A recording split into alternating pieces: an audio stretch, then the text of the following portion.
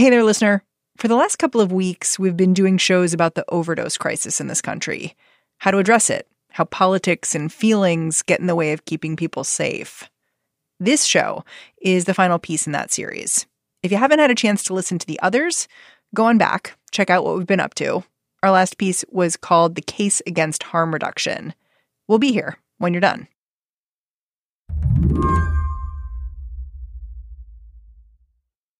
Lisa Dugard has been called Seattle's reformer-in-chief. And before I get into why, I think it's useful to know how someone becomes a reformer-in-chief in the first place. I know you may roll your eyes at this, but can I ask about your child prodigy days? Yeah, eye rolling definitely, but sure. You started taking classes at University of Washington when? Like, how old are you? I was 12. As a preteen, Lisa was studying political science, learning about the art of changing people's minds and reforming their governmental systems. On her first day of class, she panicked when she realized in college, there is no assigned seating. At 12, I was weird, right? For the first several years, everyone could tell that I was much younger. But having to be okay with that was important for me. It definitely helped give me kind of an indifference to, oh, no one else is doing this. That's all right. That has lasted. I went from being a real conformist to being not.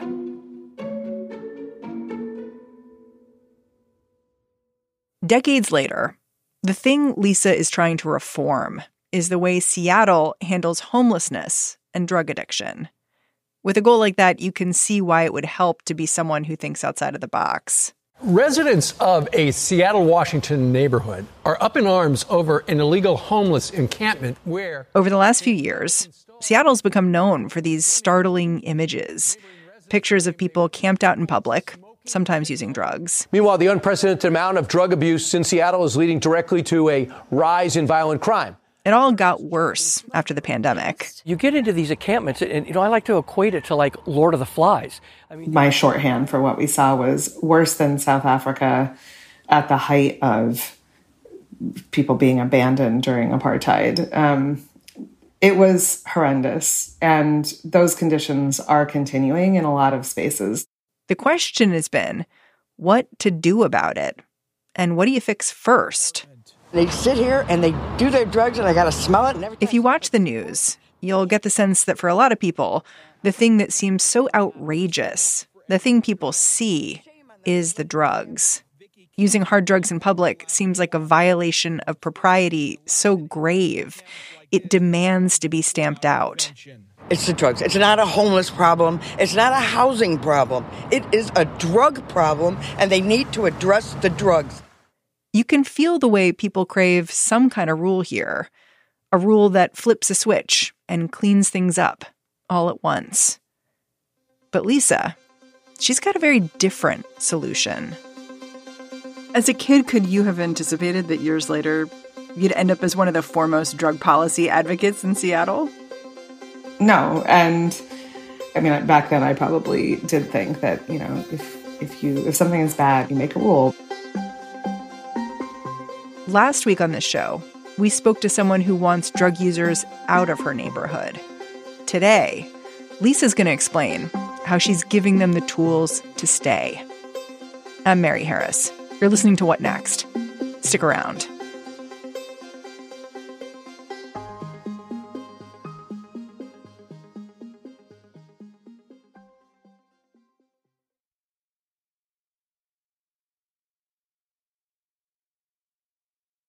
This episode is brought to you by Discover. When it comes to your finances, Discover wants you to know they are the credit card that is always there for you. With 24/7 U.S.-based live customer service, everyone has the option to talk to a real person anytime, day or night. Yep, that means no more waiting for, quote, normal business hours just to get a hold of someone. We are talking real service from real people whenever you need it. Get the customer service you deserve with Discover. Limitations apply. See terms at discover.com/creditcard.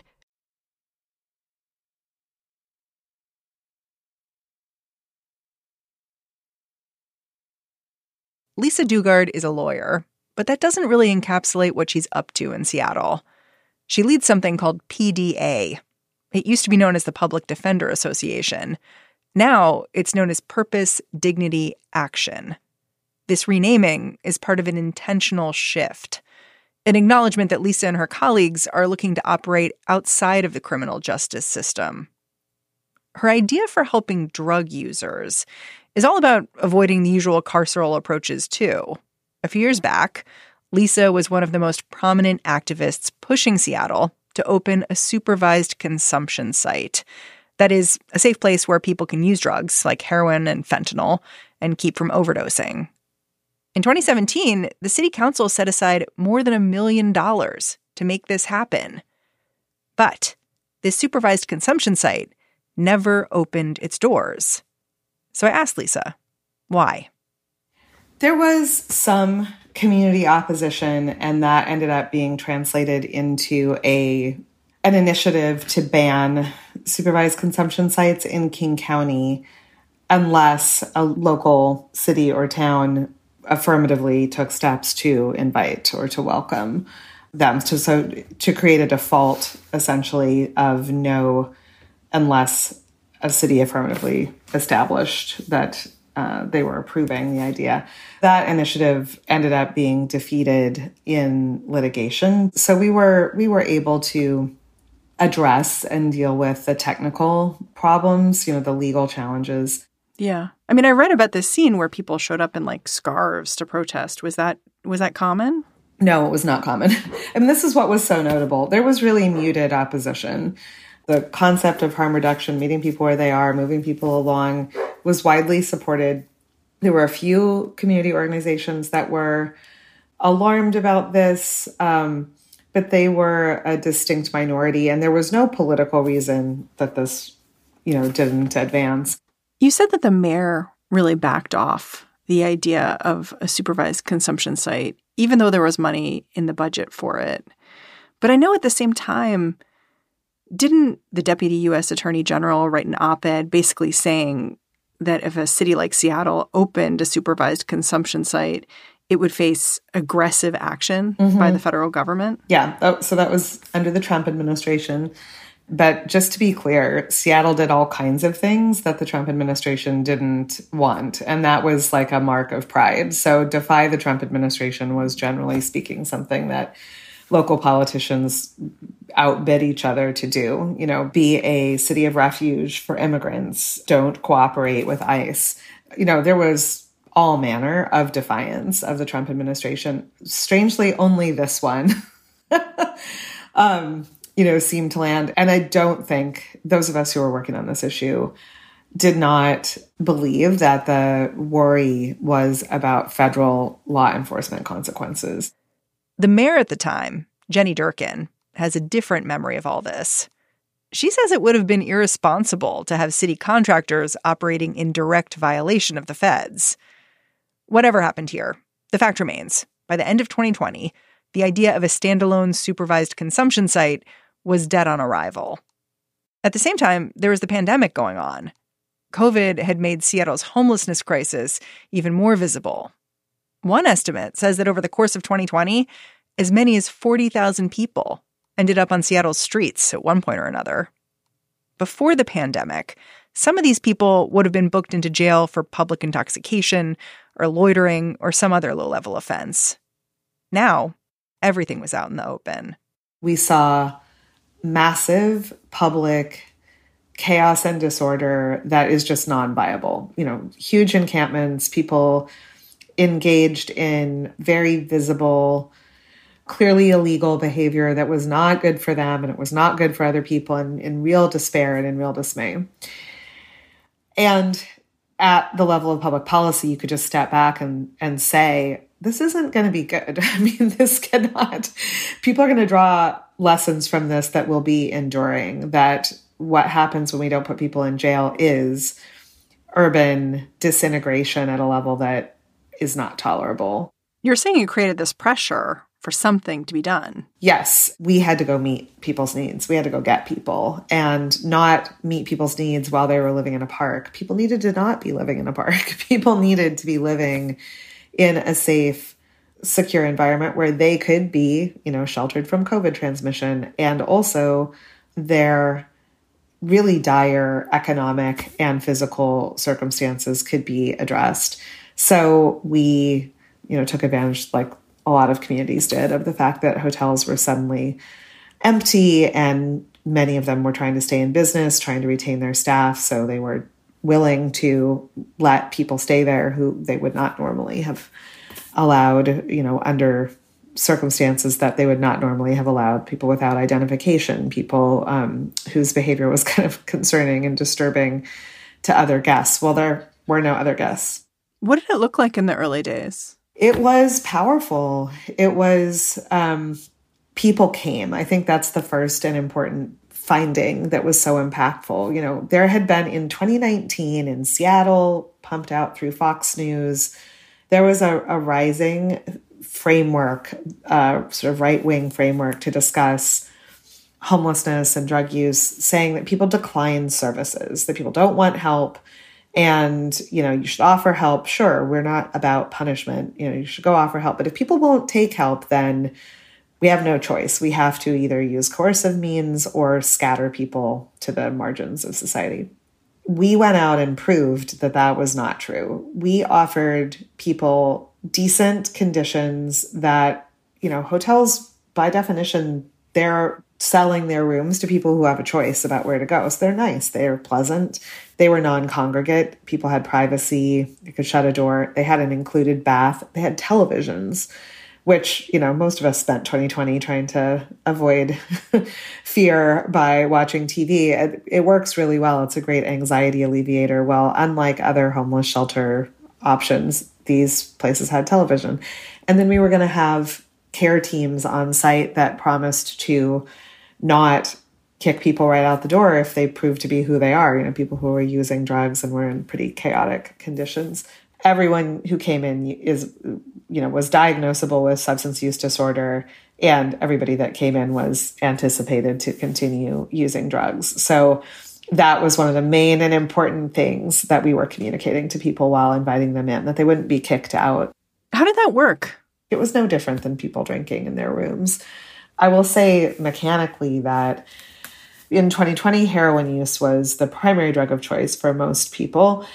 And heroin could be injected in somebody's room without that being, posing problems for others. The main issue was when we were having people not be in each other's space because of COVID, the idea of don't use alone is challenging. So we had to develop sort of a buddy system and awareness, but we did work that out. Once in 2021, the sort of primary drug of choice became smoked fentanyl, so smoking blues. That posed different challenges because it really isn't, to begin with, you don't smoke anything in a hotel room, right? Like whether it's an illicit substance or not, you just don't smoke in a hotel room. And if you do, it can get pretty unpleasant for everybody and for future use of the room. So we had to create spaces where people could smoke outside. And we did. And that was just, the smoking tent. This sounds like the supervised consumption site you'd been pushing for. It is that function. But the key point, right, is that it's embedded in a larger system of care that both has the potential to more rapidly stabilize and address people's needs, comprehensive needs, and it does. So I think in that way, it's like supervised consumption, but embedded in this larger project that really resonates with almost everybody.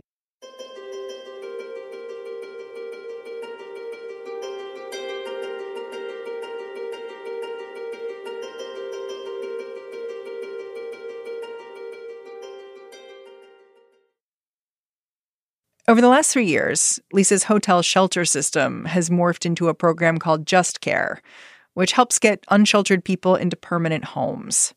Outreach workers start by talking to local business owners to find out where homeless people are congregated. Then they get to work. First contact is often an offer of supplies like clean needles or warm socks, a tray of Costco muffins. Then workers ask people what it is they need to come inside. So far, the results have been promising. Just Care has cleared out 22 encampments, and participants have a 70% move-on rate when it comes to permanent housing. The same rules still apply. Being sober is not required to get a bed. There are challenges, though. Just Care is always in danger of running out of funding. And as the pandemic faded and hotels reopened to guests, they did lose some of the rooms they've been using. Still, Lisa and her colleagues are committed to proving that public safety and a humane approach to homelessness can coexist. And they found that people are much more open to supervised drug use when it's part of a larger vision. If you associate this work with improvement in public order, not at the level of data, but at the level of felt impact in a place, that is very popular. And people can really hear the people who were living in an encampment, in front of your business block, were almost all using drugs and were involved in the illicit economy, and it was really miserable. And they're like, yeah, I know, it looked terrible. Also, it was hard for my business. We're like, great. So we've got people, everybody's come in voluntarily. We didn't displace anyone. Now we're going to start working on their issues. Of course, everyone coming in is a drug user. People were like, yeah, that makes sense. Because you just paired that work with a obvious dramatic improvement in their public safety situation. And these things have to go together. I think that is the learning that we've experienced through just tackling the exact same practices, but through another door is, boy, this is a lot easier to sustain. And you have a lot more allies when it's the public safety strategy. I want to talk about this chatter I heard on Fox News back in July, which was, Seattle has come up as a sort of vision of what can go wrong in the urban world a number of times in the conservative media. But for instance, this summer, there was a lot of attention paid to one homeless encampment in particular, which was right by a retirement community. And it generated outrage because someone had brought a pool in. Residents in a Seattle neighborhood furious that an illegal homeless encampment has now installed a swimming pool. People living there have been seen smoking fentanyl, but the city has refused to act despite residents. And so, the response was, of course, oh my gosh, first of all, this is dangerous. And second of all, it's just the flagrant abuse of this space. And it's right near these people who are elderly and trying to live their lives, and it's dangerous. Can you explain how Just Care responded to that? Mm-hmm. So that encampment had been elevated on our list of resolutions to work on because of pressure from this retirement community. And appropriately so. I do want to name, just because Fox News is hyping the alarm factor up doesn't mean that the people living right adjacent to this encampment were wrong. It was pretty dire conditions for the people in the encampment, also pretty dire conditions for the people in the retirement community. They had been shot at. There had been a lot of theft. There was really aggressive graffiti sort of targeting the retirement community with threats. Now, of course, most of the people living in the encampment didn't participate in any of these things, but it was an alarming situation, and they were asking for help. There was no help. So we had begun doing an initial assessment and then ended up at the retirement community doing a community meeting to explain the approach that we were going to take. How did the community meeting go?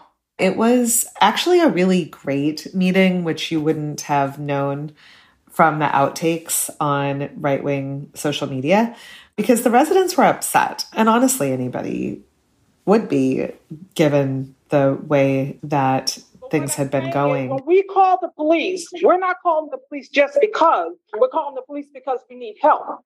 And 9 times out of 10, the police don't do anything. Right. Exactly. They don't do it. If they're stealing the cars out of the garage, they can't chase them. That's a problem, but they're still in my residents' cars. But the focal point of a lot of tension that night was our representing that most people will accept offers of care and services that match their needs. They didn't believe you? No, people won't. They laughed. Not everybody, but some people laughed, and some people, clearly thought we were naive. And of course, the response is just, I know that you think that this is naive. we'll come back in 6 weeks and you will be able to find out. Either we're right or we're wrong, but we're confident because we've done this 14 other times, or, actually more than that.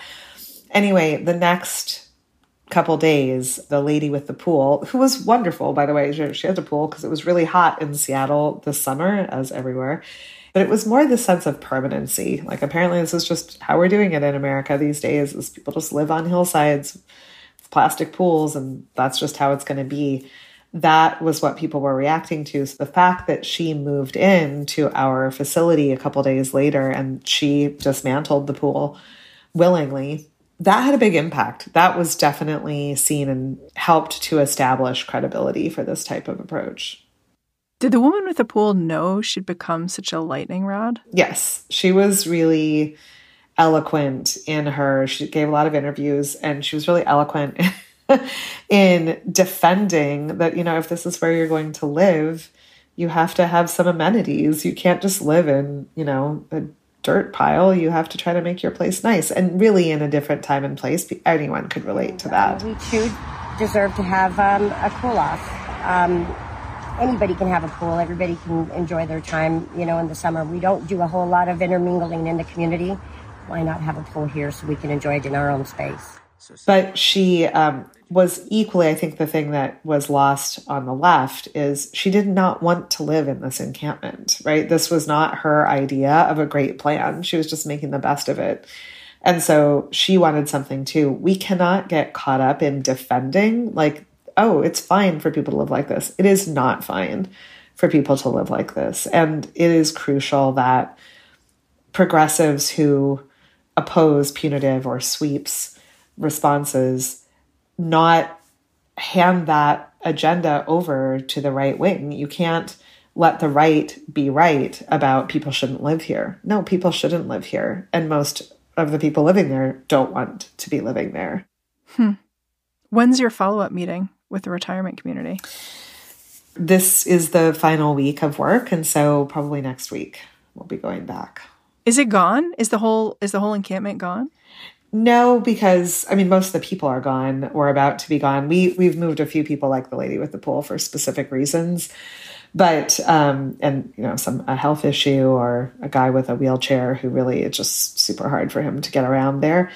But the scheduled moves are all wrapping up this week. And then there will be a giant pile of debris to be taken away by that people voluntarily left, stuff that they chose not to take. And that'll be cleaned up by the state and by the City of Seattle cleanup team, which is really a great partner. And then it'll be as if there weren't, 80 people living there or staying there. Do you think the intervention would have worked if there wasn't like the threat that if you don't leave and go to the place that we've found, the cleanup will happen anyway?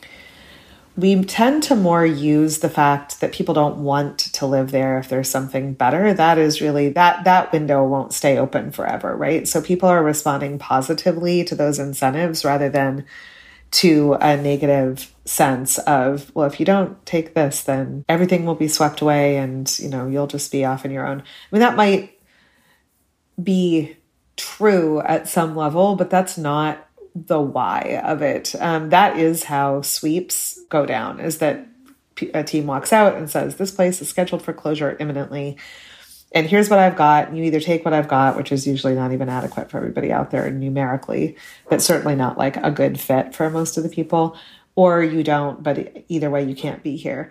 That is not how we approach this. We know people's needs so well that what we're working on with them is a response to their needs. And we're working to make that happen sooner rather than later, because why not?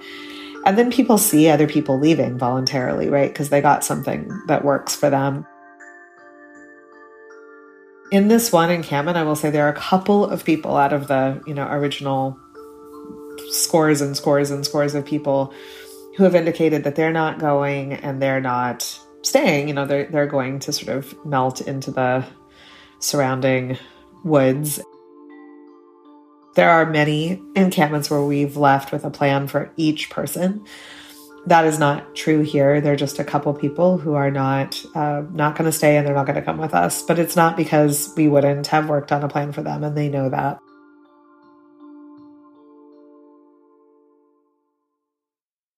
Does that feel like a failure in some way?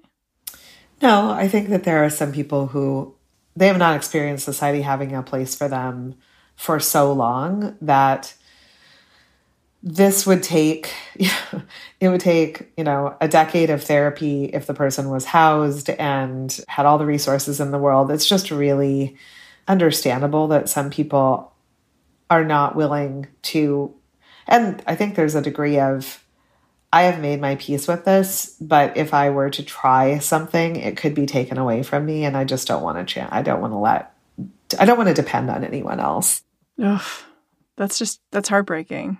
Yeah, it is heartbreaking. And though we keep track of people, right? We have a what's called by name list. So these people are not lost to this experience. And even the people who melt into the woods. Yes. If we find those people again, and we will find those people again, we can pick up where we left off, and we just have to keep trying. That is the community solutions approach, is keep trying until you succeed. But it's important that the site be resolved so that the retirement community, public officials, and the larger neighborhood see that you can make progress without using brutal means or punitive means or inhuman means. For all that Just Care has accomplished, the group still has plenty of detractors. Organizations like the right-wing think tank the Cicero Institute claim that giving the homeless housing before offering them addiction treatment does not encourage people to find work or get sober, and can even make homelessness worse. But a lot of it is because there's nobody teaching them about recovery, about accountability, about being productive, and you can get out of this. It's okay. Stay there on the ground. They actually produced a documentary, along with PragerU, about all this. I mean, it brings tears to my eyes because it doesn't look at the individual. It doesn't look at what his or her potential is, and it doesn't help them develop that. To say that all we're going to do is help them aspire to be like that for the rest of their lives by sticking them in a house and not addressing, the issues, it's horrible. I think it's surprisingly to me, Lisa says her skeptics have a point here. We use a methodology of always ask, what is this person right about? So those groups are not entirely wrong, that some of the low barrier harm reduction based methodologies are insufficient. I mean, they do meet people where they're at, and they do leave people there, and not because of lack of care, but just because of lack of resources, right? Nothing profoundly transformative is going to happen as a result of just distributing safer use supplies because you're not actually able to offer somebody a road to true stabilization and recovery. It's a way of creating a relationship, but the relationship then doesn't have the resources to really tackle. So it's fine for us to acknowledge that. And I think that's the right response to these critiques, is to say, it's not always untrue. Some permanent supportive housing is truly transformational, and some permanent supportive housing is, sort of putting somebody in a very small room with no common space and not really expecting a lot to continue to evolve in their lives thereafter. Well, we shouldn't be about that. The painful part of right-wing critiques of housing first are the ones that have a kernel of truth.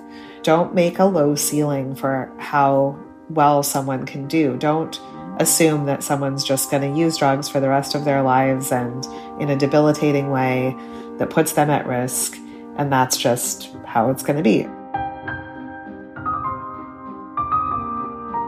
Lisa, I'm really grateful for your time and for your work. Thank you for the conversation. It's been wonderful. Thank you for coming on the show. You bet. Lisa Dugard is a criminal justice reform activist and the co-executive director of the nonprofit organization Purpose, Dignity, Action. And that's our show. If you're a fan of what we're doing here at What Next, the best way to support our work is to join Slate Plus. Going over to slate.com/whatnextplus to sign up. What Next is produced by Elena Schwartz, Rob Gunther, Anna Phillips, Paige Osborne, and Madeline Ducharme. Special shout out to Elena, who produced all of these pieces we've been working on this month. Thanks, Elena. We are led by Alicia Montgomery, with a little help from Susan Matthews. Ben Richmond is the Senior Director of Podcast Operations here at Slate. And I'm Mary Harris. Talk to you next time.